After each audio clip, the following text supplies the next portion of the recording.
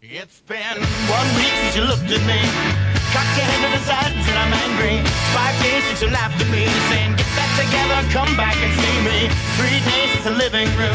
I realized it's all my fault, but couldn't tell you. Yesterday you'd forgiven me, but it'll still be 2 days till I say I'm sorry. Hold it now and watch the hoodwink. Hello and welcome to the Quarter to Three movie podcast of the movie The Gambler. My name is Christian Morosky, and I am joined here, by Kelly Wand. Hi. Kelly Wand? Yeah, Do you have a tagline for the Gambler movie we watched this week? I do. Movie in which Mark Wahlberg plays an impoverished genius, number 38. What? This year. He's an impoverished genius. Like, he was in Transformers, and in The Fighter he's brilliant, and in Pain and Gain, and in Planet of the Apes. All right, fair enough. And in Boogie Nights. He's the brains of the outfit. Do you have any, because I know if Tom Chick were here in the room right now, he would say, Kelly Wand, do you have any backup taglines? Let it stand. Or I'll stand pat. Some guy was telling me that when he went to the Gardena Poker Club, the old men would all give him shit if he bet too crazily. Like, you're fucking up the statistics of poker, and they'd beleaguer him.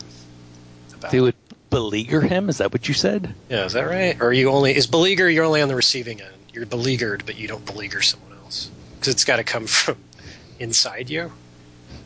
I don't know. There was a line in this where I think Jessica Lange said something like, "Are you so degraded that you can't come with your mother to the bank?" And I was like, "Are you degraded? Degraded?" And then I started thinking of the desolation. Are you desolated? Wait, that is a weird line, because it's like you're too degraded to do something degrading. I don't know. I couldn't quite. That's better what she's trying to say. I couldn't fold the verb in my mind, so I know what you're saying. Plus, no one says that kind of shit. Yeah, nobody does. You just go, come on, here's your money. Don't go to Vegas. Fuck. Anyway, we are still not in spoiler territory. I just want to make that clear. That's a spoiler. It's all smoke and mirrors. Yeah. So, Kelly Wand. Oh, wait. Kelly Wand. Did you see the interview, by the way? Are we gonna graft into interview space right now? Because I almost used Firework as the opening song for this. You did see it. Oh yeah, I watched the fuck out of that movie. Randall Park's good. It kind of reminded me of Ishtar, and I kind of felt like it needed McBride, like in North Korea. I think that's... Oh! Who would McBride have played? He'd play the Franco character. Franco's not... I don't know. It's not a good Franco role. I didn't believe his character. Yeah, I believe him. Don't you believe him as a talk show host? No. I was having trouble believing anything. Like, the North Korean lady would like Seth Rogen instantly. I was having trouble believing that. All right. I was having trouble believing the ending. I don't know. It's I don't know that you're supposed to believe any of it. I think you're just supposed to laugh at it, and that's the question. Did you laugh at any of it? No, I didn't. That's the thing. I wanted to. I went in Prime, and I really liked the opening. But then there's no good comic situations in it. Like, there's very few. Like, it's all buttholes. Yeah, well, your butthole is ironic, is funny. Well, don't you think when he meets Kim Jong-un, and Kim Jong-un is such a, like, oh, I'm so excited to meet you. Yeah, Randall Park's great. He's actually doing something. He's doing some acting. Well, who's Randall Park? I don't remember him. He's the guy who played Kim Jong-un. I know, but who is he otherwise? He's an actor who played him. What do we know him from, you mean? That's what I mean, sorry. I don't know. I thought he was great. Yeah. I thought that that sort of weird broken expectation of him showing up at their door and then just being like, I can't believe I'm meeting you. Here's a bust of you. I'm so excited to meet you. And that whole... that's genuine. All of that, it feels so genuine that it's so weird that almost won me over. I mean, and in the same way that is happening to Franco's character. I mean, you almost get one over because his performance is so genuine and compelling. I mean, I think he's just. Oh, I see what you mean. No, I think that what's his name? What's the guy? Ray Park? Randall Park. Randall Park. He was on Veep. Oh, okay. Yeah, He's that guy. you're right. Yeah, he's the other candidate. Yeah. Holy cats! Yeah, that's him. Oh, Yeah. that's where I know him from. Thank you, Kelly. He's the soldier. Yeah, he's the soldier. He's the veteran that she's running against. Oh, Kelly, you just that's awesome. You are so awesome. I looked it up. God, I love you so much, Kelly. God, you just made everything go into place for me. That wasn't me. No, that was you. So, You just put puzzle piece. It's like that wonderful moment where you like snick a puzzle piece into place. That's what you just did for me. I love that. I was just reading it. I didn't really. I don't care. I love right. that you did that for me because Glad it was you, Kelly. now I know who that guy is, and he's the best part of the movie. Well, Lizzie Kaplan. Lizzie Kaplan is super freaking hot. She's not. She's barely in it. That's the thing. Yeah, that is a problem. But she's hot at the beginning, and then hot when she's not supposed to be hot, just because she's hot. Because I just love Lizzie Kaplan. Well, yeah, I like those, but it seemed like in Pineapple Express, like they were actually worried about getting shot and stuff, and in this, it seemed like I don't know, like if James Franco is wearing a bulletproof vest at the end, I'm not that relieved. That's not funny. It's redemption. That's the thing. The interview's straight. It becomes a message movie. And it's like, dude, you got to feed your people. What? That's not funny. Why are we? That's not. This is what I paid for. Well, do you care about picture to me when you're watching it? Do you care about any of the politics that are going on currently? Well, it shouldn't enter into it. It should just be a stoner comedy, and I don't need actual data and plastic fruit to make me go, oh wait, what? Franco's learning, and I didn't know that either. What? They had one storefront to trick him? And the thing is, it's just not very funny. It's not funny. Because I went in primed, like, this is going to be great. Remember when I predicted it might be the greatest movie ever made? Right. That was over-optimistic for me. No, it's just not very funny. It's mostly boring. It doesn't understand satire at all. And the two of them have no. I guess they've forgotten what's great about Pineapple Express. I mean, yeah, it's like the stuff in, like you and Tom both thought I oversold This Is the End, and there were like jokes where when I rewatched parts of This Is the End, I go, oh, I can see where this stuff's kind of repetitive. But it's like this stuff was all that stuff, and then like the cute little flourishes that I liked in This Is the End were there. It's like they kind of phoned it in. Their heart wasn't in it. Or something about the idea, or maybe it was just studio notes wore them down or something. I don't think that it's that their heart isn't in it. I just think that they're huge stars, and That didn't stop them before. Like they were coming off Spider-Man and fucking Knocked Up. No, I'm talking about Pineapple. I hated This Is the End, so that's not going to work for me as an analogy. It's I would look back at Pineapple Express because they had a relationship then that was more interesting and more dynamic, and this just feels like two stars bumping off of each other. Yeah, but if McBride had been with them, and then it's Danny McBride in North Korea, like that sounds interesting to me. Like you're right. I think it needed sort of a Danny McBride sort of chaotic. Because Franco in Pineapple Express, like he plays a really weird role, like like not the kind of character you would expect him to be. Because he's kind of a sweet dude, but in this he's kind of the McBride character. So you have the pretty boy playing the lout. I see what you're saying, and it's not as I don't know. He's not as good at it. I don't like. You're right. Like Danny McBride would have been just like fucking up the mission in more interesting ways. But also, we needed somebody who was expendable, and Danny McBride is expendable in Pineapple Express. I mean, and he keeps getting beat the fuck out of.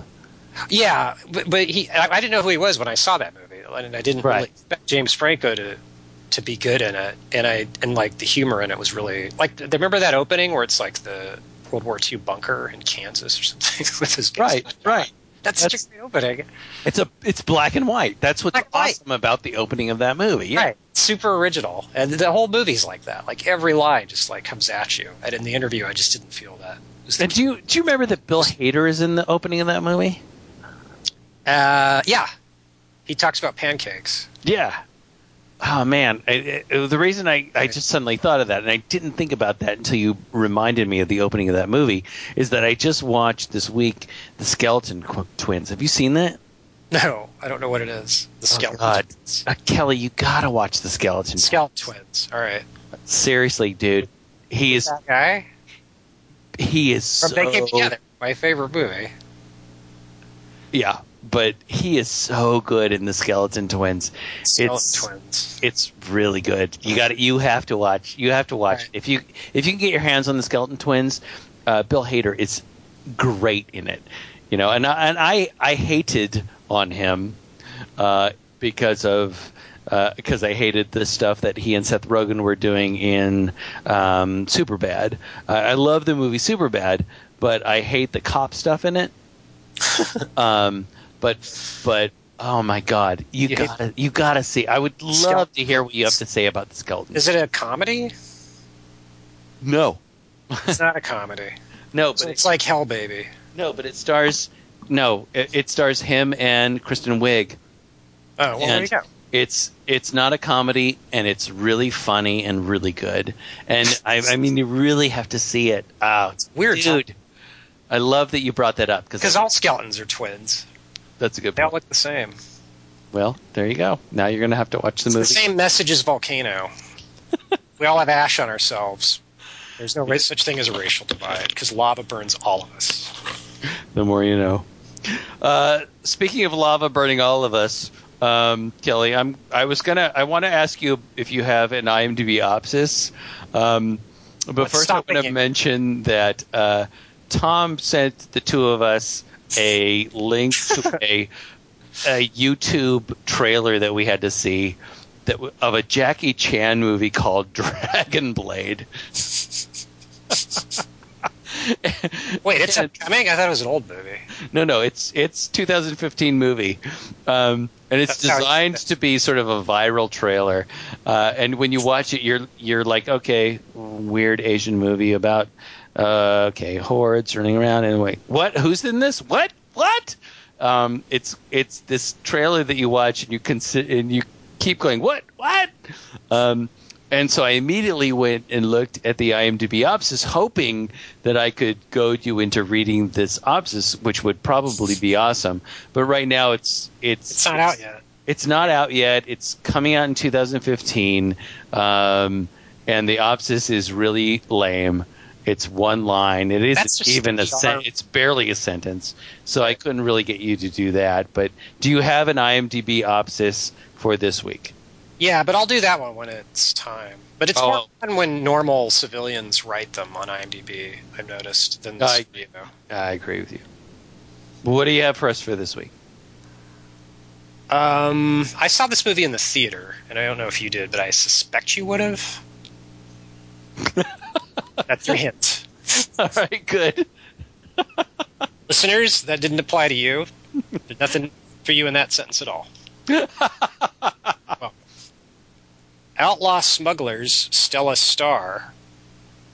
There's already one dude out there listening who's like, yeah! He's already excited. It's a dude. And Acton. What? Let me start. It is getting a little confusing. Outlaw Smugglers, Stella Star, and Acton. Acton? Is that a character name? Yeah. Akton. Like the English, minus the H after the K. Right. Why do we add an H to that? That's the thing. Ignoton is like an English rendering, so why would we put a silent? Never mind. Outlaw Smugglers, Stella Star, and Acton. Ohio. Managed to pick up a castaway while running from the authorities, who turns out to be the only survivor from a secret mission to destroy a mysterious superweapon designed by the evil Count Zarth Arn. That's a lot of ARs. Yeah. The smugglers are soon recruited by the Emperor of the Galaxy to complete the mission, as well as to rescue the Emperor's son, who has gone missing. That's it. What? Nothing else happens in it, according to IMDb. Have I seen this movie? You have to have, because you're the same age as me. Is it Flash Gordon? No, you're on the right track. Oh God, Maybe you didn't see it. I have no idea.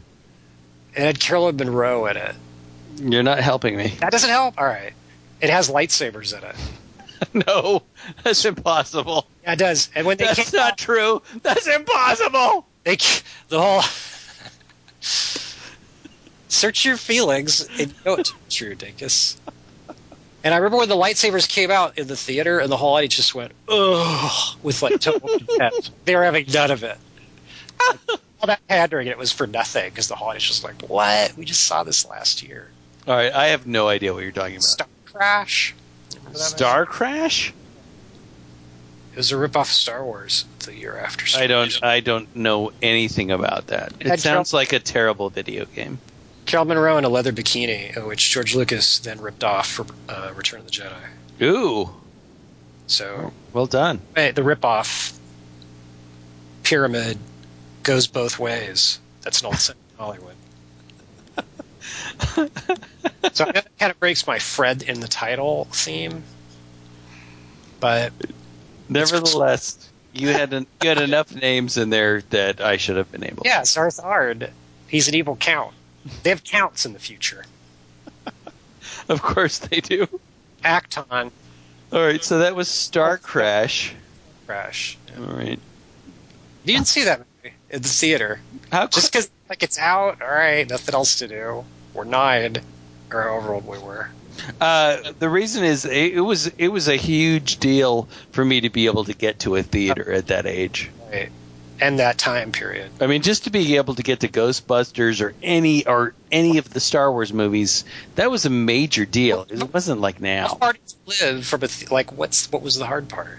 That's theaters are on every block. I lived like an hour away from any theater. I lived, I lived in Colorado. I lived in the foothills up in a place called Coal Creek Canyon, which was well away from any theater that I could possibly go to. And at that point, my parents were both teachers. It was a financial deal, and it was distance. And I thought you meant because they're teachers. They didn't approve of low. No. It was entertainment. It's just no. It's just it was time and money. Were they film teachers? No.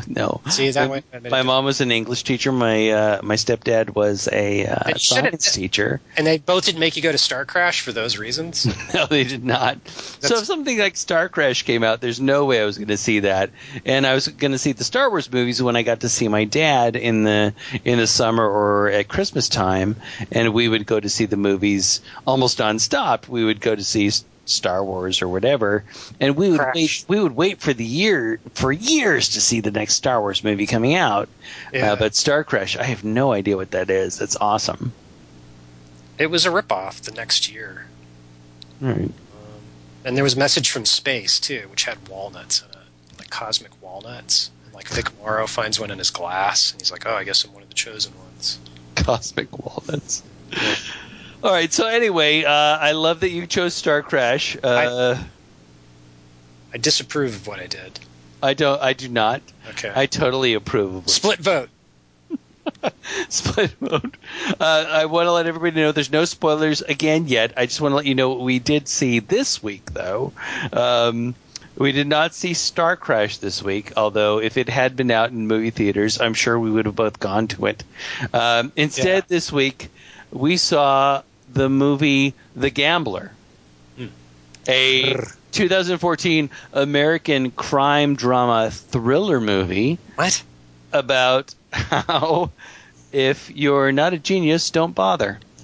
It was directed by Rupert Wyatt and written by William Monahan, based on the 1974 movie of the same name by James Toback, based on his own life, or maybe on Fyodor Dostoevsky's short novel called The Gambler. I thought it was called Das Gambler. Das Gambler. It would be called De Gambler. It stars Mark Wahlberg. Is that what you're waiting for? No, I was waiting for you to say, why can't you just be happy for me? It stars Mark Wahlberg. Why can't you just be happy for me? Yeah. Brie Larson, Michael Kenneth Williams, Alvin Ing, and John Goodman. The Gambler is rated R for language throughout and for some sexuality / nudity. Wait. No. Oh, yeah, the strip club. What do you mean, wait? That doesn't count as nudity. Strip clubs are not. That should be a free pass. Oh, wait, I'm thinking about the nudity in the... Because it's part of history. In the interview. Yeah, okay. Yeah, but there is plenty of... Language is never a good reason. Language is just mouth sounds, so it should never be... Language is mouth sounds. Yeah. As opposed to blood squibs, which I totally understand. Language is mouth sounds. If you breathe smoke out... I hope that trumps mouth sounds. Dictionary.com changes what language is to language is mouth sounds, because that is awesome. Well, come on. If you just, like F-U-C-K, if you just say those letters the exact speed that the MPAA has deemed age inappropriate, you go to jail. Right. So, think about it. I'm thinking about it right now. Now stop thinking and listen to what Dingus is saying. All right, well, this week's numbers, moving on now, calculated on the massive quarter to 3 abacus. The Gambler 2014 on Rotten Tomatoes is, and that's percentage of reviews that are positive. The Gambler from 2014 is rated 48%. Huh. The Gambler, and I should tell you this right now, that Kelly Wand, thankfully, told me to see a movie called The Gambler from 1974. And The Gambler from 1974 on Rotten Tomatoes, which is the percentage of reviews that are positive, is rated at 86%. Wow. So on Metacritic, The Gambler, which is the average ratings from various reviews, is at 56. There is no Gambler 1974 rating for Metacritic, because that didn't exist. Science has come a long way, and so we can't do anything about that. No criticism. As far as box office is concerned, The Hobbit. It was The Hobbit. The Hobbit. And you threw off everybody. Right. Yeah. So box office, The Hobbit. You cut into movie titles with the something in it. Right. The Gambler is down at number 7 with 147,000, whatever. What? But yeah, the Gambler's at number 7. The Gambler did nothing. The Hobbit is number 1 again. Craps. What'd you say? 7's a lucky number in craps. So yeah. The Gambler did nothing this week. Let me tell you now, however, now that we've done numbers, we've done my mini-opsis, we are now about to go into spoiler territory as we talk about The Gambler. I have no idea what you're going to call this, Kelly, because I know you're about to talk about like the things that go on in The Gambler. I don't know how you're going to put this. You're like going to give like a plot or some kind of something about The Gambler. I don't know what you'd call it, but we're going to spoiler territory as Kelly gives us the whatever it is. I don't know what it is. A plot? Is that what you said? I don't know. Plot, story, whatever. Do you have any theories? I know it's Tom's job to guess and to do math. I can never guess these things. You can never fill those shoes. I have no idea. The Gamblopsis. Oh, the Gamblopsis. I like that. Yeah. I love it because it sounds like the movie And Laying a Turd. The Gamblopsis. I like it. Wait, what? Aang laid a turd. No, it sounds like the movie And Laying a Turd. The Gamblopsis. The Gamblopsis. I like it. I love that. Okay. Well, thank you. That's sweet to hear. Yeah. That's music to my ears. The Gamblopsis. All right, so Kelly Wand, you've got the Gamblopsis? Gamblopsis. All right, deal it. George Kennedy's dying in a bed. What a weird thing for George Kennedy to just appear. What the fuck? He's our framing device, except for the end part. Except there's no other. Yeah. Okay. Yeah, he's half the frame. Yeah. Like a what are those glasses called that don't have top parts on the frame? Oh, monocles. Let's see how this is going to go. The Gamblopsis, take 2. George Kennedy's dying in a bed. He's all, Marky, lean closer. I just want you to know the movie Airport was based on something that really happened to me. Or was it Airplane? Anyway, go say hi to Anne Hathaway. On that other planet.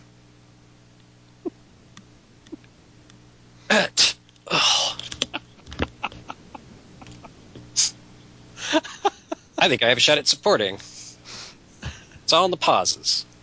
As Wahlberg opens his mouth to reply, some words are all, the gambler. Wahlberg drives to Malibu, while some music's all, I'm what Mark Wahlberg listens to on the way to Malibu. Wahlberg goes to a Korean mansion with a casino in it. His star writing pupil, Brie Larson, works there. Her job's to stand by the front door and give visitors a startled look as they enter. And she's the best at it. Wahlberg swiftly draws attention from a couple extras due to his uncanny knack for miscounting. 21, sir, you win. Hit me. Sir, you have blackjack. You won already. Did you win the Pulitzer Prize for writing a novel called You Always Have a Neighbor in Wisconsin and get a job teaching bitterness at UCLA? No, I didn't think so. Is that the Wahlberg we're going to have for the rest of the Opsis? We get the Wahlberg we deserve. That's true. Yeah, it's all on him. That's a good point, Dingus. Thank you. Wesley Snipes comes up to Wahlberg and goes, Yo, man, I really dig the way you always lose and never change expression. That shit is tight. How'd you like to lose 50,000 of mine in about 10 seconds? Get the fuck out of my face, homie. Nobody owns me except Korean gangsters. Wesley's all, no, man, here. I may know nothing about you, but back in losers is what got me here. He forces $50,000 on Wahlberg, who manages to lose it before the first hand's even dealt.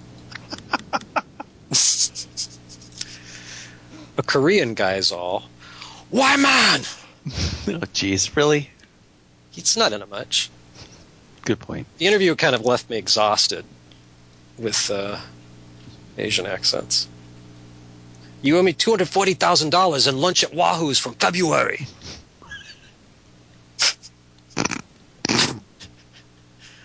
Wesley Snipes is all, yeah, me too. Wait, what am I doing in my Korean rival's mansion? Never mind, we're both giving you till Monday. Wahlberg's all, fine, what's today again? Everyone looks confused. Some words are all 7 days, like The Ring. Wahlberg goes to the one class he teaches to subsidize his shame spirals. Some nerd kid in his class is all, yeah, Mr. Wahlberg, isn't it true that Shakespeare was also the Duke of Oxford? Also, you keep mentioning Shakespeare, but later in the movie you make a speech in which you claim that you teach the modern novel. Wahlberg's all, look, Poindexter, you may have paid your tuition fees and seem... Smart.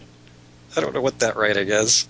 But you can't play tennis like Stinky or basketball like Lamaze here. You're a science teacher and a Shyamalan at best. Everybody laughs. Why don't you go write a speech on how dumb you are and how awesome I am? It's due Monday. Wait, I owe $260,000 that day. Make it Sunday. Everyone in the class points at the nerd and laughs good-naturedly. Someone cuts off his hand. The dean cheers and streaks. House music starts playing. Everybody dances till Wahlberg snaps his fingers so he can resume his tirade. Is it tirade or tirade, Dingus? Yes. It's tirade. Come on. He's all, but you know who's the best writer I've ever met? This beautiful, nubile, young blonde girl here. A black chick's all, wait, what? This is the first day of class. We ain't even turned in anything yet. He's all, easy, sister. Why can't you just be happy for her? So how about it, blonde girl? Why you sit in the middle row? Literary geniuses aren't reclusive. Brie Larson's all, well, I hate being noticed unless it's in the doorway of a Korean gambling club in Malibu. Plus, the middle of the pancake's the best part. I've also found my teachers don't hit on me as much when I sit somewhere unobtrusive. Well, from now on you sit up front, even if the seat's already occupied. That'll give you a better view of my freakouts and tantrums. The rest of you are flunked. Get the fuck out of here. The house music and jeering resume, but this time the disco ball spins a little sadder. In addition to a basketball star and the blonde prodigy, there's also a tennis star in Wahlberg's creative writing class who also works for Wahlberg's billionaire mom. His job's to beat her at tennis all day while Wahlberg yawningly watches their volleys beneath an umbrella. She gives the tennis kid $20 in cash that I guess she keeps in her tennis outfit, then turns to Marky and goes, "You owe who how much for hitting on a 20 what again?" He's all, "Fuck, Mom, just forget it." I lean over to the 9-year-old sitting beside me and whisper scream, "If he needs fast, easy money, he ought to just start a fitness gym with The Rock and kidnap the guy from Monk." Since he already owes a Korean dude and a black guy, Wahlberg goes to see John Goodman this time to score a loan. But Goodman insists he change gender, so the deal collapses. Some words are all, 5 days till anything happens. Wahlberg goes back to his classroom to talk to the basketball star about iambic pentameter. The dude's all, "Yeah, Mr. W, there's more to being Lamaze than just Lamaze. You know what I'm saying? And now I got a knee." At 6 a.m. on a Sunday, Wahlberg sits sulking in his DJ booth above his classroom. Brie Larson comes in and sits in the front row of the empty room. She's all, "Well," so he takes her to Vegas.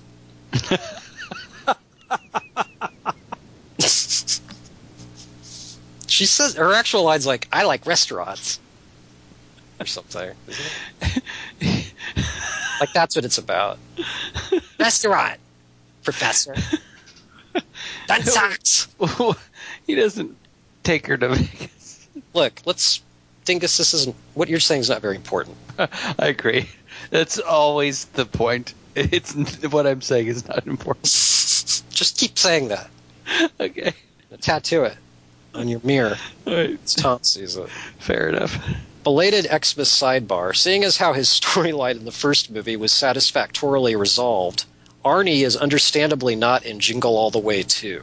Instead, it stars this generation's Arnold, Larry the Cable Guy, a casting choice that seems arbitrary at first, but I guess Christmas lights count as cable.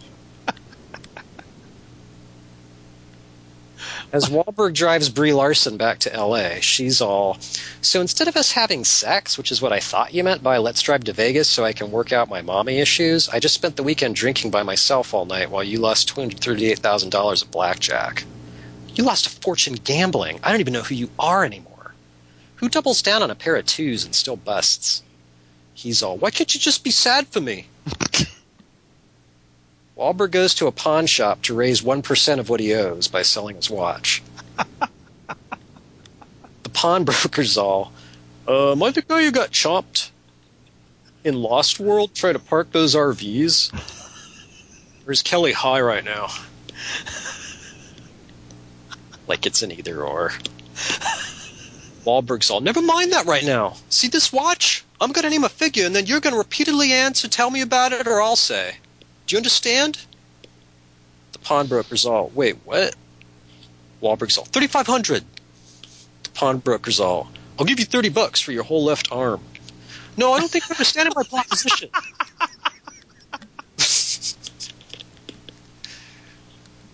"I name a figure and you pay it. Do you understand?" The pawnbroker's all, third base?" Wahlberg's all, you got that joke. It's be a lonely feeling.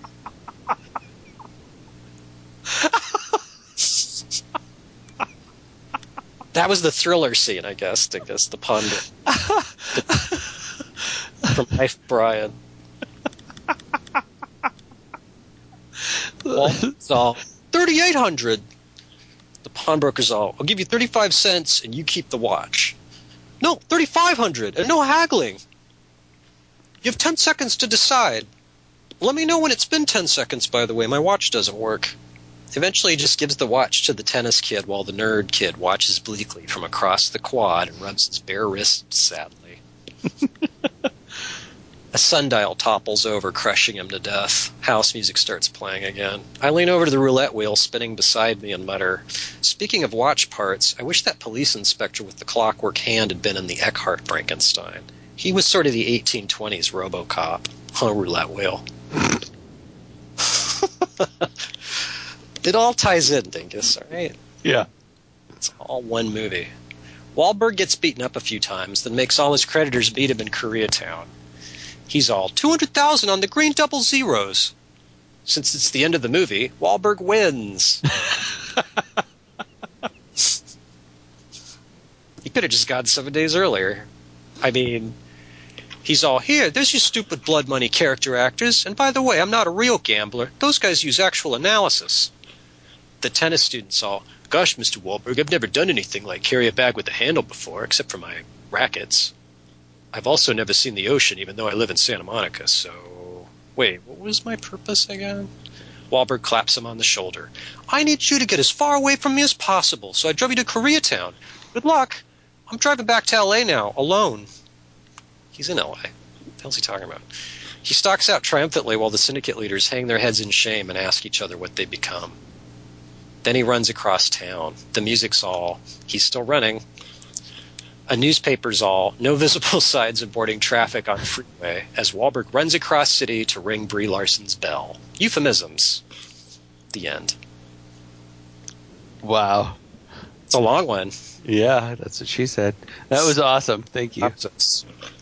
You never know which ones are going to be long. That's the fun of the opposites. That is true. The only fun of the opposites. Plus, no Hobbit. Here's your reward. There's your reward. 1 million words about the Gambler. So you saw the 74 one. God, Kelly, I cannot tell you. Yeah. Did you watch it this week too? No, but I know it vividly. Like, I don't. Oh, good Lord. It's so good, and it's so... And he's a gambler. He's a gambling addict, and it was filmed when James Caan was addicted to cocaine, so there's this whole other layer to it. Well, I don't know any of that, but let me just lay down my cards right now. And I didn't mean to make a pun. I apologize. I liked a lot of this movie we saw this week. I liked a lot of the monologuing and the dialoguing. I liked some of it until the moment until the moment I started the 1974 James Toback, James Caan version of The Gambler, and then I was like, oh, that's what this movie is. Right. And it's totally different. Everything. I don't know whether to curse you or praise you, but I'm going to go ahead and praise you because I ruined one movie. Well, it's not that it ruins it. It's just that it kind of fulfills the worries of the protagonist of the movie we just saw for this week's podcast. Because it seems to me that his main worry is I think that his basic fear is mediocrity. That he is a genius, but he'll be mediocre, or the fear of not being able to fulfill the promise of being a genius or whatever in this modern movie. He's fearing mediocrity, and this movie is basically mediocre. And when you watch the 1974 movie, you're like, oh yeah, okay, I get it. I mean, the 1974 movie is just, oh my God. And this is one of those moments where, and I said this because I was watching it with my girlfriend, and I was watching it, and I'm like, oh God, I wish this is another of those moments, and I know people will tire of me saying this. This is one of those moments when I wish that Tom could be here to talk about, because the most thing I want to talk about is the 1974 movie. Yeah. That's all I want to talk about tonight. Because I know that the two of you are constantly like 1970s movies, blah, blah, blah, blah, blah, blah. Especially 74. 74 was a huge year for movies. Well, I don't know from that. I just know that the two of you are like, oh, the 1970s are so great, blah, blah, blah, blah, blah. I'm like, yeah, and I kind of nod in the background like, yeah, I agree, but I don't know what the fuck you're talking about. But watching this movie against the current Gambler that we've seen, I mean, the 1974 movie is just crackling and alive, and oh my God, it is such a great movie. It's great, and especially great contrasted against this piece of glossy whatever that we saw this week, which I thought at the time was it's okay. Yeah. But watching this 1974 movie that you insisted last week, and Kelly, I can't be more thankful for that you suggested that I do it. Mm-hmm. Oh my God, it's so good! It is so good in so many more ways. Mm-hmm. And I'm not a James Caan fan, but good Lord, What? You're not?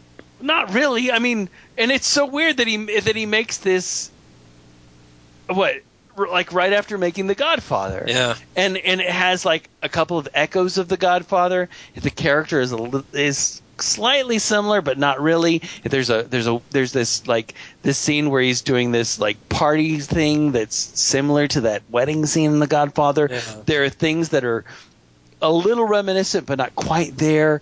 But what a chance he takes to make this movie, and he's so good in it.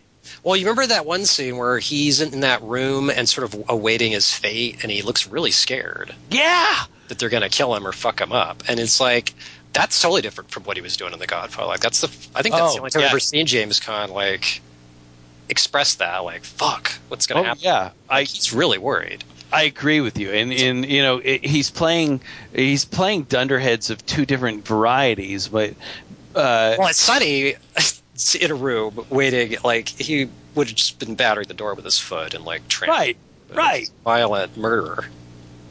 So and I love this character so much. Yeah, I do too. And I I'm a big fan of Mark Wahlberg. I really am. But it's not on him. No, it's not on him. I think he's good in this movie. I think he's good in it too. But if you were to ask me who would make a more convincing professor, Mark Wahlberg or James Caan, I would go, I guess Mark Wahlberg. But also too, it's like James Caan. Okay, he's an addict. He's addicted to gambling, and you get that. And he doesn't hate himself when the movie starts. Like he's getting in over his head. But like the Wahlberg character, I don't even like you guessed it as motivation, but I'm not quite sure that we're supposed to really know it. It's never explicit. And if it's just what you're saying, that makes it really, like, I don't give a shit. Like, geniuses worried about mediocrity, like Cry-Me a River. Like, they're just going to... I can only speak to my own experience, but being smart's usually a burden. So, it's like, for him to whine, I don't know. It's just such a different movie, and it's such a different ending, and it's not dependent on luck, the James Caan one. It's just so different take on. I didn't read the Dostoevsky one actually, and maybe we shouldn't be talking about the 1971 one if we're going by like Tom's edict about source material being irrelevant. This isn't source material. I'm not worried about that because I honestly think that with the movie we just saw, there's very little. I mean, we could run it down and we could talk about it, but I'm not talking about it as source material. I'm talking about it in comparison. And just because I'm so excited about this 1974 movie. Yeah. I'm excited about the way it looks. It catches the high of gambling, too. Well, that's the thing. And the low. Is this... I don't know that the new one does that. Is the movie that we saw this week, the Gambler 2014, is it a... I don't understand what they're going for. I don't either. Because at the end he says, I'm doing this for this guy, I'm doing that for that guy, I'm not a gambler. Right. What is the point the movie's trying to make? I don't know what that means. Is this movie about addiction or not? I mean, one of the things about this movie is for me, and with as great as as some of the monologues are, and I like the stuff he's doing in the classroom. Yeah. It's fine. I love the contrast in the 1974 Mr. Cotter classroom that he's in first. Yeah. His first classroom is really like a high school classroom. It's clearly like a community college or something. It's more relatable. It's more relatable. Right up to the basketball game where barely anybody's attending it, as opposed to like a stadium. I mean, because he should be rich if he's addicted to gambling. Wahlberg has a car to lose and a house. That's way different. but as I watch the movie, this movie, the one we watched, the 2014 version, I'm like, yeah, I like the monologues. I like what Mark Wahlberg is doing. I love Brie Larson, but all she can do is look astonished or whatever. Yeah. I like Michael Kenneth Williams. I like John Goodman. I like all the actors in it. Yeah, the individual scenes are good, and all the acting's great. But for me, watching the movie is just another Junkies Are Tedious movie. It's just like, this is just another movie about addiction, but we're not going to commit to it. We're not going to admit that. We're just going to he's just going to have a bag of money and he's going to throw it away tonight. I just don't know what to do with it. It's like the Wages of Sin phase of Boogie Nights, but the entire movie is that. Right. It's like the bummer part of Boogie Nights stretched out to feature. But I don't think the movie ever makes a commitment to that. No, and is he really a gambling addict? Because I don't know that that's true. The movie never commits to that. Right. The James Caan character, that's the problem. He's addicted to gambling. Everything else is fine. Right. Everything else happens as a result of that. Well, as Wahlberg seems to have issues, he hates himself when the movie starts. But they're both they're addicted to losing, I think, is the problem. Yeah. It's this weird sort of I need to lose thing. But then he doesn't lose. But in the movie that we saw this week, it blows up not into just an existential question, but a universal question, like what is the meaning of existence, and if I lose, am I losing my soul? I mean, it's this whole thing that he goes on and on and on about what is greatness, what is, I mean. It just starts to pontificate and get weird, and I just don't know what to do with it. It's at once. I mean, there's this great dialogue, and maybe I'm confusing the fact that they use big words that I like obstreperous, or I don't know, whatever other words that the professor spits out. Well, it's Wahlberg too. Yeah, it's Wahlberg spitting out these great words that I'm like, oh, that's cool, but. I just don't know that it amounts to anything. Yeah, and those are I liked what he did in the classroom too, but it seemed like the scenes where he seemed more convincing in the scenes where he's fighting or getting his ass kicked. Well, as James Caan is just like that guy, like you believe in that character from the first frame to the last frame, and you're kind of get how he got to this point. While as with Wahlberg, you're like, wait, does he just come? Because he loses $50,000 in 10 minutes, right? So it's surprising he only owes as much as he does, and he's already not had his thumbs broken 6 times over. Right. Well, and does that matter? I think it matters to me because of the things I want to talk about. Because watching The Gambler from 1974 was just so exciting to me. It's just so exciting to me, from the relationship he has to his mother, from where their mother lives, and the way she acts, and what her demeanor is at the bank, and when she's giving him the money, and how that affects her, and how that affects him when he's putting it in his jacket, and the way he loses the money over time, rather than in this weird sort of paranormal activity, like at a table next to a bed, and we're speeding up time kind of a thing. I don't know. It just doesn't resonate with me the way the 1974 thing did. And I'm not a big fan of 1970s cinema, and I wouldn't care to watch this, but I'm so glad you made me watch it. It's so... See, you say that you're not, but every James Caan movies in the 1970s were The Godfather, The Godfather 2, this. Wait, is that it? And Roller. I don't know if that's it, but I never would have seen this movie. The 1974. It's so exciting to watch. Yeah. Oh my God, the textures of it, the way the settings of it, the way it's written, the dude who's Big Ernie. The Big Ernie character in this, as opposed to the other, the John Goodman character, as much as I love John Goodman and all he's saying and all he's doing, it's so weird to go back to this one and see what that guy is doing. Oh, man. I think 1970s crime is more interesting to me than, Well, why is that? Because it's just too... It could be happening anywhere. You know what I'm saying? He goes to that mansion in Malibu, and there's a casino in it. and there's all these gangsters standing around who all know each other, and like that's a world, and his student works there too. Like it's all very contrived, Right. and it bears no resemblance to anything I have ever seen or know. Like I've been on that side of the rope, not that often, but like every time it wasn't that. I don't know. There's just something about it seemed false. You know, like, is this really happening somewhere? You make a really good point. It does feel like this is some weird other world, which would normally be interesting to me. But whereas that fake. That first gambling scene in this, you look at the blinds behind him, and I remember pointing this out when we were watching it, is that they look like apartment blinds. Yeah. They just look cheap blinds. They look like something that, like you, me, Tom, we could stumble into that. Or a friend of ours could bring us into that. Whereas that mansion in Malibu or in the Hollywood Hills or wherever it is, that's not something you have to try to get there. You have to try to get there. You have to have connections. You have to have special parking. You have to walk in with a briefcase. You have to walk through security. And whereas this community college professor just goes into this thing and he loses all this money. Yeah. And it makes much more sense to me. But normally I like this sort of idea of this veneer of glossiness that is this other world. It just doesn't work. I guess I don't know.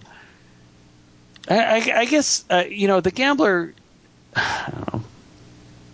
It works fine for what it is. It just doesn't draw me in the way the 1974 one does. Yeah, because if what you're saying is true, and that's really what the movie's about. Well, what do you mean? My thing about mediocrity? Yeah. Well, I don't see anything about else. that? That's what I'm saying. It's like it's pretty on the nose, and he says it verbatim, pretty much in the classroom. Well, he's talking about this, and he's also there's a lot about suicide in this. And how much do you think this movie is about suicide? More than the 74 one. The 74 one, I got the sense that there might have been a time when he was winning a lot. Okay. And there was like strategy involved in his bets. While as in this, it kind of reminded me of the gambling scenes in Casino Royale, where James Bond wins because he basically gets lucky. Like, he needs an ace, and then he gets the ace right then. And it's like, all right, I guess that's possible, but it's not like that heroic. But do you think the character is even interested in winning? He wins at the end. But do you think he's interested in winning? No. But I don't know when he changes gears. I don't know when he suddenly... But does he ever? I mean, this seems to be about both of these, but It ends with a meet cute. It seems to be a movie about somebody who's interested in losing. The modern one? Both of them, but let's focus on the modern one. It seems to be purportedly about a guy who's interested in losing. Yeah. Because he starts life with everything, and he seems to be interested in losing. But we don't know why, other than what you said. Well, I think what happens is that these movies start with a character who has everything, and they're trying to figure out what to do with him. And so the writer is trying to figure out what to do with him. So what they're trying to figure out is he wants to lose everything because that will make him into a fetus or a base human being, and then he can define who he is. And that's what this movie sort of says explicitly. Like, if I get to zero, then I can start over. So it's about characters who are interested in losing. Yeah. And what's weird is that the movie we just saw says explicitly. Lamar, the basketball player, says, "I don't understand suicide," and then the other character says to him, "Well, that's because you're happy." Right. And I think it's about the not addiction to losing. I mean, there's an addiction aspect to it, but it's somebody who's seeking to lose, and I don't really understand that as a character, but I'm fascinated by any writer who would go after that. My question is, all right, and it kind of reminded me of The Interview a little bit, weirdly. What? The Wesley Snipes character is like, okay, this guy's a bored loser. He's into me for 50. Maybe it was all a setup to get Lamar through him, but it's the same thing with The Interview where, like, are you really going to entrust someone who is clearly issues laden with something really delicate where there's a lot of money on the line right away? Right. Like, okay, yeah, you got to make him lose the game. You got to make him win by no more than 7. And then, like, he's watching the game like, oh, what? What's he doing? What? Was it like that in the 74 one? Because I can't remember.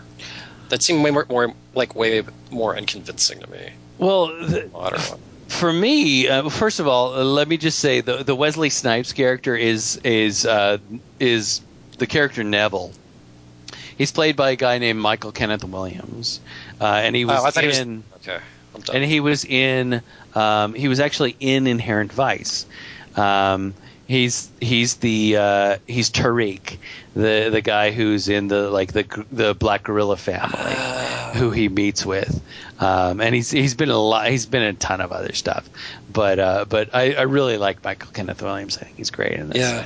Yeah. But what's fascinating for me is the difference, because I love basketball so much, especially college basketball, looking at the way that these two movies, this version and the 1974 version, deal with college basketball, because college basketball is such a huge deal right now. Yeah.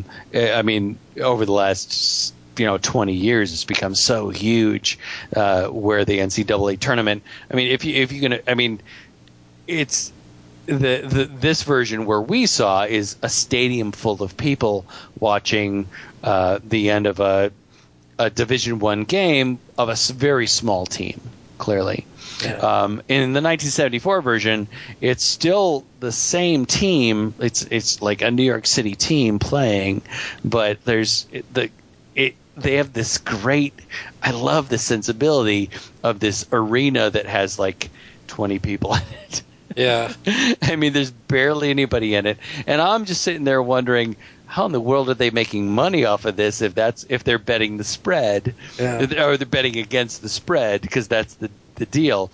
And Paul Sorvino is As opposed to a televised. Yeah, Paul Sorvino is sitting there next to James Caan, and the two heavies are up there behind them in the stands, and they're alone. They're not surrounded by people. It's this empty stadium. The sad. It's and so he can sad. see them. Oh yeah, he can turn around and see them because they're the only two dudes up there. I love the contrast. I mean, one of the things that's wonderful about seeing this Gambler is watching the old Gambler and seeing the contrast in basketball and how college basketball works. So, I have no idea how this movie's Neville, whoever that is going to make money off of this game. But you totally get the sense of how Neville in the current version is going to make money because they're betting in Vegas, right. And then everyone knows who that guy is. Like on TV announcers are like, oh, yeah. It's this guy. It's the only guy on the team worth mentioning by name. Everybody knows who Lamar is, and I love Lamar's whole I got a knee. A knee. That's one of my favorite bits of dialogue. It's just it's like I got a knee. I love that about him. I love that guy's physical. He's really good, and this is the only thing he's been in, and his headshot on IMDb is him holding a basketball. So clearly he's a basketball player. That's his thing, but he's a really good actor, too. I love what he does in this, and I love that whole thing, that scene where he's like, I got a knee. I love that. Yeah, he was super convincing. Yeah, he's super convincing, but the contrast between the two basketball games in this and the 74, they're great. They're so great. Yeah. See, that's the thing, is basketball seems harder to take a dive on. Like, it's a little more complex than, a boxing match. Well, that's what's awesome, is that... You can fit that easily. It's team sports. One of the great bits of dialogue is when Mark Wahlberg says, you gotta take a dive, and he's like, that ain't taking a dive, that's losing by 7. That's losing by 7. Yeah. I mean, or that's winning by 7. Yeah, exactly. That's winning by 7. What are you talking about? and he treats it like, yeah, it's no big deal. And the guy in the 74 version does the same thing, but James Caan says, you're not losing, you're just doing this. And I like that they kind of moved the burden over to the other guy. I mean, that's a cool bit of. I mean, I think the current one is written well. It just has such a glossy veneer that it just doesn't. And I don't know what they're quite trying to do existentially with this movie. I don't know what it is. I don't know if it's a movie about suicide. I don't know if it's a movie about losers. What is it about? I don't know, but it ends on such a that ending sort of makes it not about losers. Because it ends with him, he's conquered everything. Well, the James Caan ending, by comparison, is about losing. Like, it's true. It's a complete vision. Yeah, you're right. And this one's like, I think it wants to be a fucking totally awesome movie about gambling. Like, fucking cool. Like, they want to cool it up because Wahlberg is supposed to be the cool guy. We're supposed to want to be him, aren't we? As opposed to pity James Caan. Yeah. I think we want to be Sonny Corleone, but not the character from The Gambler, per se. But Wahlberg's like, blazing through life, something will save me. Well, he is constantly cool. He's got these sunglasses on. Even at the funeral at the beginning, which the funeral, I was, if you can look at a movie and say, the first sequence of the movie, I could remove it and the movie wouldn't be different at all. Yeah. If you took the funeral out of the beginning of this movie would be no different. Yeah, because you already have Lang, too. So you already have the family connection. There's no need for the him at the hospital bed or the funeral. None of it. Well, take it out. The movie is not different at all. Isn't it about breathing? There's like a breathing framing device where you hear George Kennedy's breathing at the beginning, and at the end you hear Wahlberg's. Oh God, who cares? If you take if you take the first scenes if you take the first 10 minutes of this movie out, it doesn't make a difference. Until you get to the moment where he enters the casino, none of it matters. And if you can remove the first 5 pages of the script and none of it matters, I think you're in trouble. Well, what do you get from her working there, too? Does that seem a little... Nothing, because it never pays mix. Off. Right, it doesn't. There's no never difference. Enters that world. Or she kind of does, because she's threatened by Wesley Snipes. Well, no, but Michael Kenneth Williams, stop it. Michael Kenneth Williams, sorry. He has a magical power to show up anywhere at any time with all of his limos to pick this guy up and murder him, as if, like, we're going to show up in 15 white stretch limos, take a guy to a abandoned pool and murder him. Yeah. I mean, come on. None of that makes any sense. But then if he goes, hey, you got to meet me in Koreatown, drop what you're doing, they'll all do it. Yeah. So he's calling the shots. Her being in the club doesn't mean... It seems out of character for her. It's fine. If you want to make her a prostitute who makes her money on the side, fine. If you want to say that she goes off to casinos to make her money, fine. But her being there doesn't play out in the movie at all. Yeah. There's no payoff for it. And that's what I mean by that opening sequence with George Kennedy. None of it matters. You could lift it out of the movie, and the movie does not change. And if you can take a scene out of the movie and the movie does not change at all, then that scene shouldn't be in the movie. Well, the 74 one had the scene, but it was not at the beginning. So if they're just doing callbacks to that one. Well, the grandfather plays an important part in the movie. Yeah. He feels betrayed by him. Right. Whereas at the beginning, it's just like, I'm not leaving you anything. Sorry. Yeah. Whereas nothing happens at the funeral. I guess the idea is that he goes to the funeral, and then on the same day, he's in that mood, so that's why he goes to the casino that night. Good. Then show him leaving the funeral and going to the casino. Who cares? The funeral makes no difference. The opening scenes of this movie are meaningless. I hate it when that happens. All right, so I wonder though. See, now I'm like, if I hadn't hipped you to the 74 one, whether you would be. Oh, I would be much more up. Love it.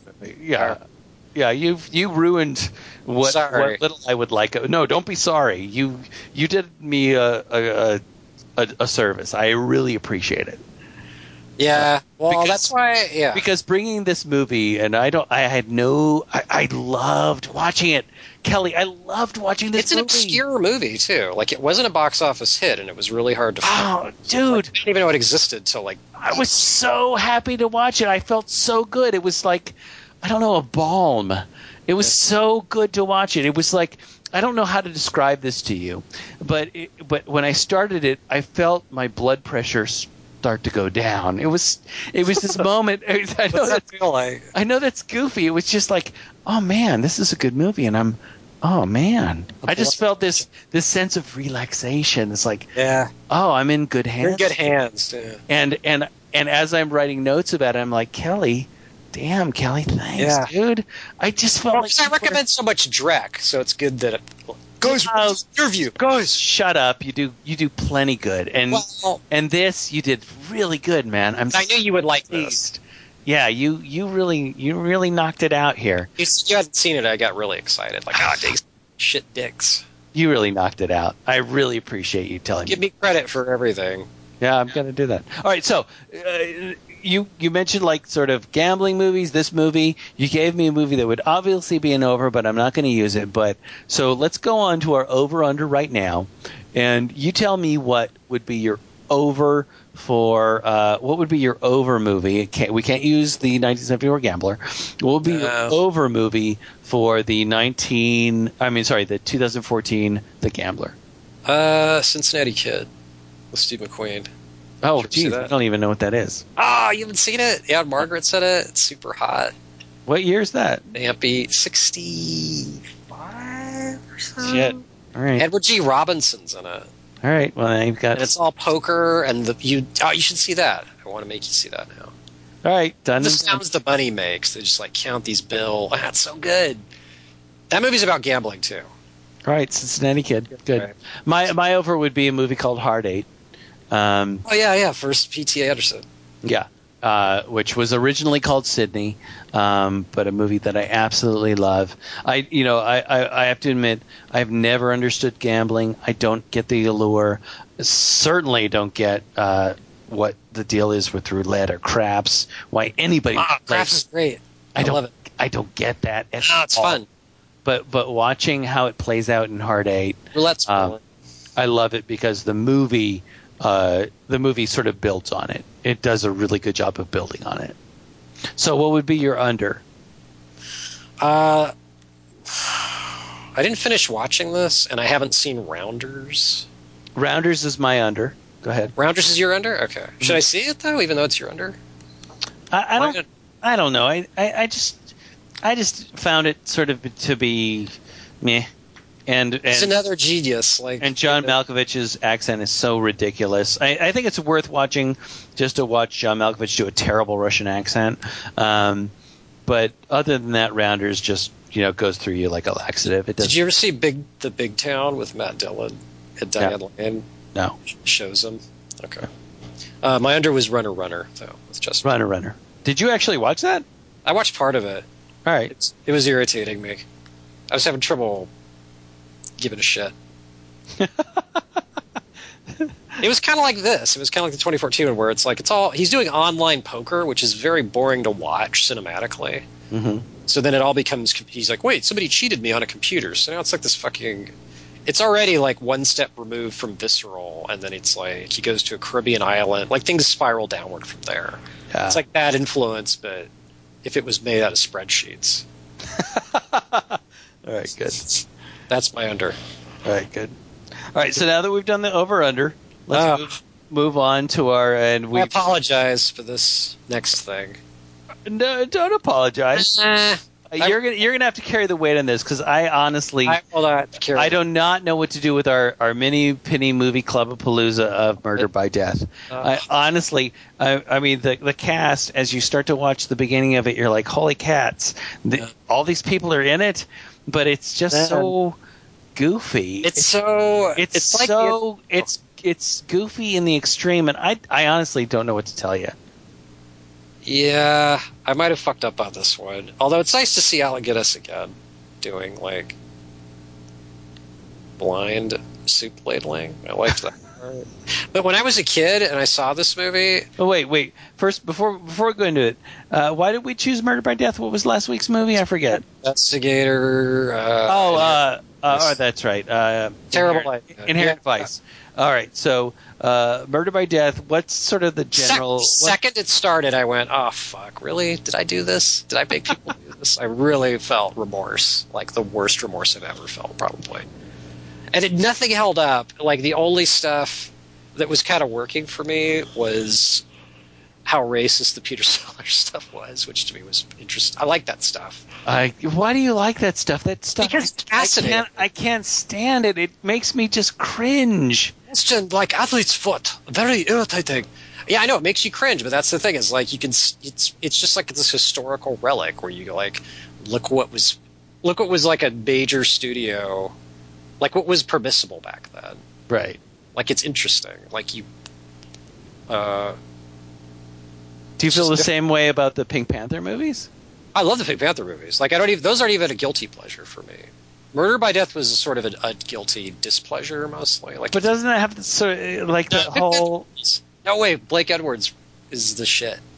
The Pink Panther movies are way better than Murder by Death. But all the Kato stuff that my little yellow friend, doesn't that freak you out? No, because he's a dumbass. So it's okay if he's racist too. He's dumb about a lot of shit. He's not racist. He's racist only because he's dumb. All right. Not because he's mean. He's full of himself, and then he gets super. So the Pink Panther movies, the first one's okay, the second one's great, the third one's amazing, the fourth one's brilliant, and then the fifth one's like not that good. And then there's like they kept trying to resurrect it with Roberto Benigni and Ted Wass, and it was all. And yeah. But the third one and the fourth one are really good.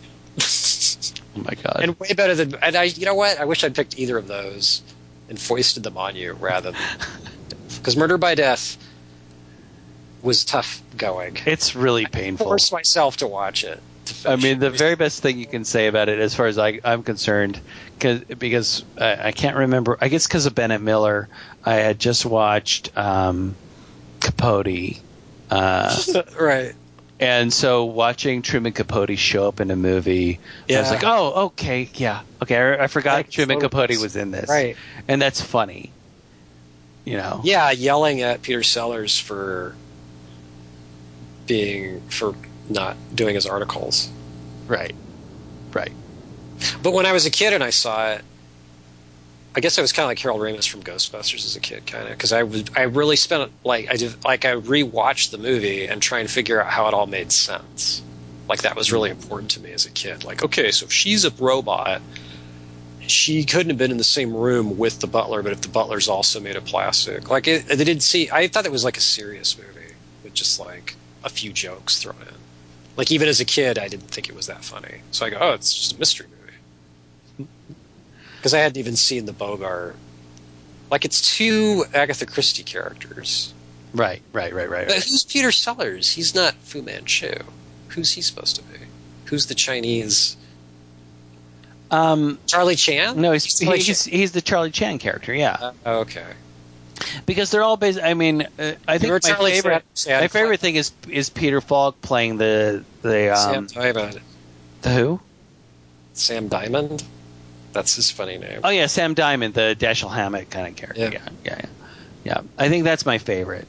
Although I like seeing David Niven show up because and who's the woman? Yeah, it's like a Pink Panther reunion. Maggie Smith. Thank you. I like seeing David Niven because I just like James Cromwell. He could feel it in his buns, Dingus. That one. I forgot, and it is weird as the movie starts to see all these names, and you're like, "Holy, what the hell?" James Cromwell? Yeah, it was a huge. I know, but it's a Neil Simon script, and I'm starting to think he was vastly overrated at the time. That's my new theory. Although I am partial to California Suite. All right, and chunks of the Pigeon Sisters in Odd Couple. And Biloxi Blues. It's Africa. And I also remember, and then this is a stupid thing to say, but I also remember being, as we were watching it, as the opening credits were going, I liked seeing that Dave Grusin did the music because I like that guy. And Charles Adams did those little things for the art. Oh, did he? So the yeah. Oh, that makes sense. All right. So I like Dave Grusin because he did 3 Days of the Condor, I think. Ah, I love that movie. Yeah, me too. So everybody's slumming. Yeah. All right. So, do we have any listeners who would chime in on this? But I do apologize. That's the last and worst thing I'll ever do. Don't apologize. It was fine. Well, I'm not defending it. Okay. All right. What do our listeners I feel I owe everyone for that. Because did I make a speech a couple weeks ago? All right, I'm going to get serious about my mini penny movie Palooza. No, and I don't expect you to. Wheels off. So it's fine if you pick something like Murder by Death. Who cares? Because Dark Star was an easy choice, and Murder by Death was a bad. I was being like Wahlberg's character. I was shame spiraling out. Simon Esders writes, "Hey folks, I managed to actually watch the entire movie this week, and I was thoroughly entertained." See? Maybe it's just us. Hey. The writing performances were pretty great and weird. Who would have thought Peter Falk playing a racist asshole of a noir detective would be so entertaining? Maybe not convincing, but certainly entertaining. Well, he also turns gay, too, for a minute, doesn't he? Okay. He's a woman? No, wait, that was Alec Guinness. No, but remember, he's gay, and then Eileen Brennan, like she's an actress or something. Any specifics you ask me are going to be lost on me. I'm thinking about the ending again.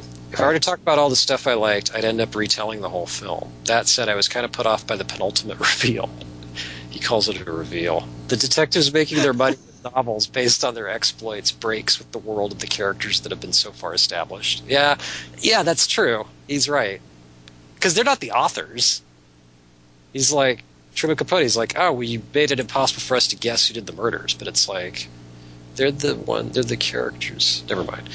All this does to make a sort of meta comment on the genre of detective fiction that managed end up feeling like it's both too on the nose and still kind of ambiguous about what I'm supposed to be taking away. Although I suppose with parodies, it's a very thin line to walk. Wishing you all the best in the current and the new year, Simon Esders. P.S. That Peter Sellers role would so not fly today. P.P.S. Kelly's right that talking about what makes comedy work is really hard. If it's cheap, it's funny. That's my number one comedy rule. And there's a number two. Dave Perkins writes, didn't Peter Falk say, you look like number two in Murder by Death to someone? And then someone goes, what's that mean? And then another character goes, I'll tell you later. Like it's like Neil Simon just labors over it. Never mind. Dave Perkins, I was standing in front of the Red Box trying to remember what movie we were supposed to watch this week. Dave. He's right. And I could only remember that the title sounded redundant, so I got Live, Die, Repeat and really enjoyed it. So did Jeff. What's Live, Die, Repeat? Live, Die, Repeat is, of course, Edge of Tomorrow. What? They've repackaged it as Live, Die, Repeat. Edge of Tomorrow is the Tom Cruise, Emily Blunt. Retitled it? They repackaged it because Edge of Tomorrow is such a horrible title that they went with the tagline and the poster. They're calling it Live, Die, Repeat because most people remember it that way, and that's what the movie is about. And Edge of Tomorrow has nothing to do with the movie. No, but it seems weird. Like if you're going to go... Like I've committed the phrase Edge of Tomorrow to my memory, so now I have to remember. Right, but it's every time you say that, it sounds like an angel is getting a soap opera. So, Live, Die, Repeat is a much better sort of like way to trick more people. So the slogan is now the title. Exactly. Is Edge of Tomorrow now the slogan for the movie? Yeah, basically. Okay. Yeah. But I'm so pleased that Dave and Michelle liked it because I was the one in the podcast who was crazy about this movie. I loved it. No, I liked it too. Tom was the one. Oh, Floridians. Okay, good.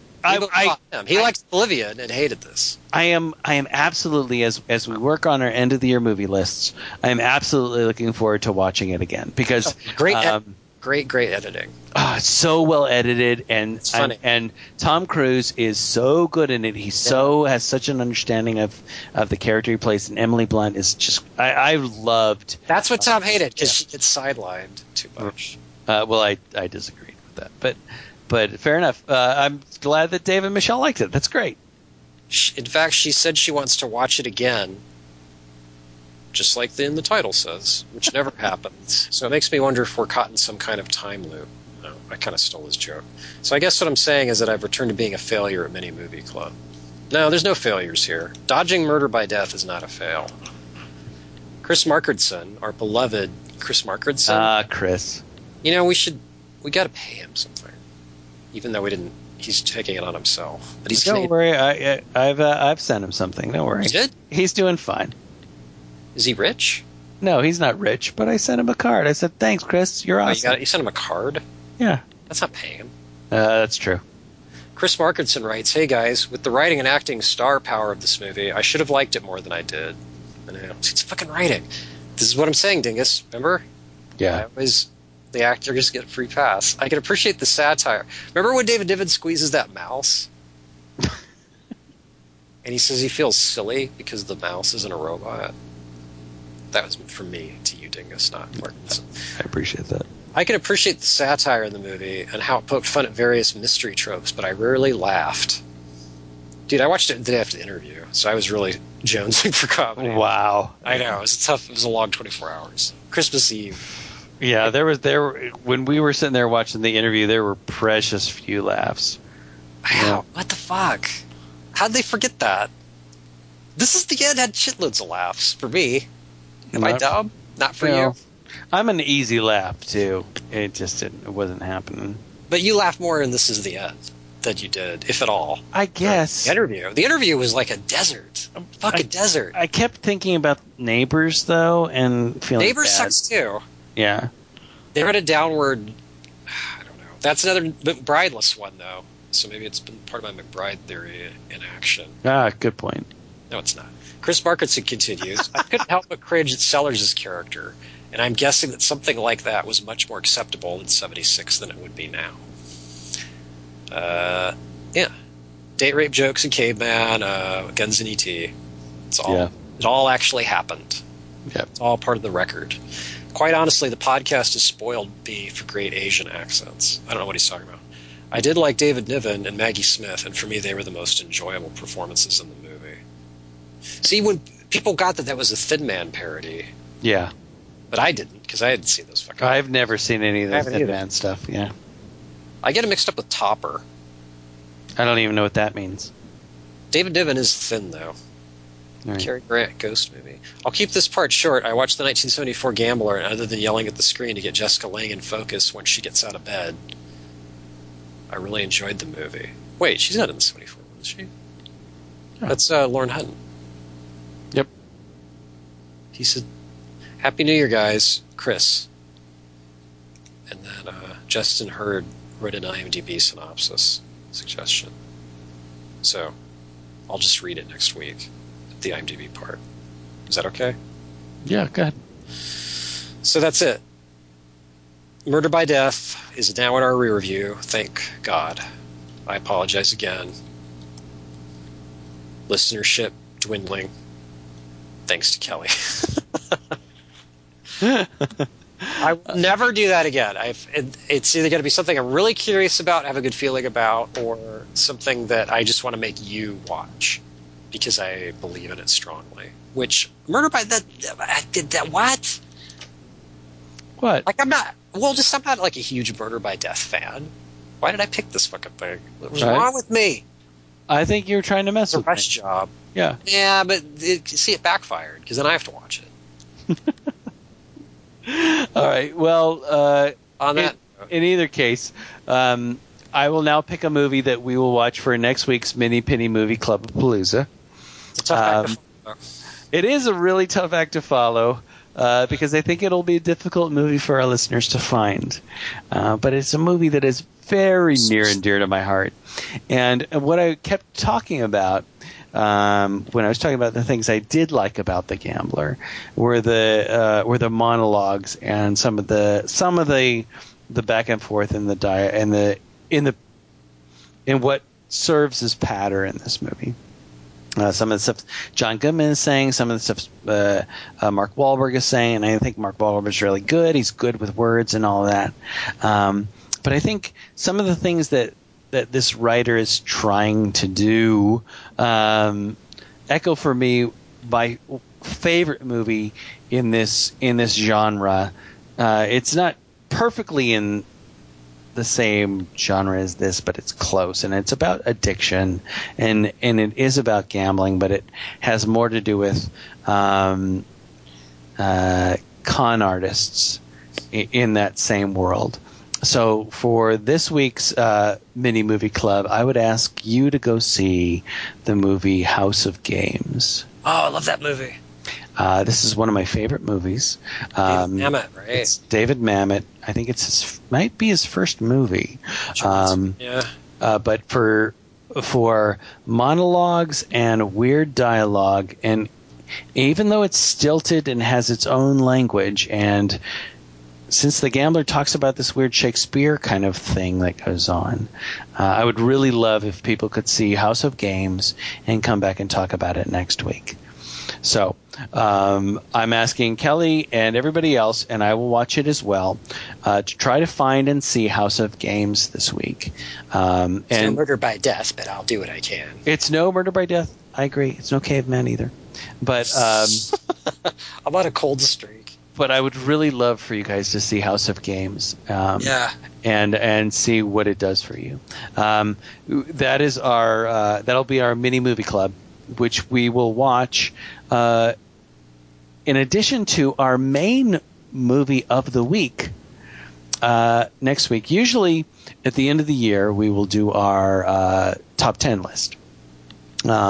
We are... Oh, by Hercules. Yeah, exactly. We're going to put that off for a little while because we're really looking forward to Tom being able to join us with this. Tom's getting a lot better, but being able to talk for a couple of hours right now isn't possible right now. But I'm really hoping that will be happening soon. So we're not going to be able to do the top 10 list, but you're inundated with top 10 lists. You can look on everywhere to find top 10 lists.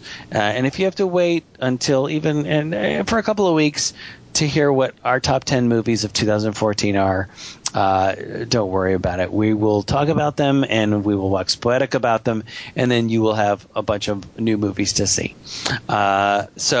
But for next week, the movie that we are going to see that I'm so excited to see, I can't wait to see this movie. I've been looking forward to it. It's called A Most Violent Year. And this is by a director named J.C. Chandor, who is a director we all really love. He did a movie called Margin Call, and then, of course, he did another movie called All Is Lost that we were crazy about last year. He's a great director, and I have high hopes for this. Who knows what could happen? But I'm really looking forward to A Most Violent Year, which will be our main movie next week for the podcast. And then for the mini movie club, I would ask you to go see House of Games. Go see it or just see it? Just see it. You don't have to go. It's not the theater. You don't have to go to the theater. Just see it. Oh. Okay. All right, good. Just making sure. I really thank you guys for being here and listening to us, being so loyal to us. This is the Quarter 3 Movie Podcast.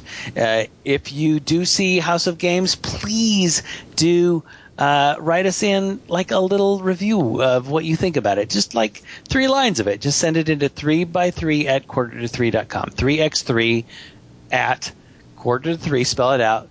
quarter-to-3.com. And just send us a little review of what you think of House of Games. You can always contact me at dingus_x at Twitter, and you can always get Tom at QT3 on Twitter as well. Kelly, you're gonna have to talk to me and Tom, and we will pass on any messages to Kelly, of course. What? Exactly. And also, please like the Quarter to Three page on Facebook. That would be really great. So follow Quarter to Three on Twitter. Like us on Facebook. That would be awesome. All those movies. And again, thank you for listening to me, Christian Morosky, and Kelly Wand on the Quarter to Three movie podcast. Dingus, what did Luke Skywalker say to his salad? It's been 1 week since you looked at me. Cocked your head to the side and said I'm angry. 5 days since you laughed at me, saying get that together, come back and see me. 3 days since the living room. I realized it's all my fault, but couldn't tell you. Yesterday you'd forgiven me, but it'll still be 2 days till I say I'm sorry. Hold it, now I watch the hoodwink. Does it make you stop and think? You'll think you're looking at Aquaman. I summon fish to the dish, although I like the chalet Swiss, I like the sushi, cause it's never touch a frying pan. Hot like wasabi when I bust rhymes. He said, "May the fork be with you." You are the least obstreperous person in this room. That's Randall Park?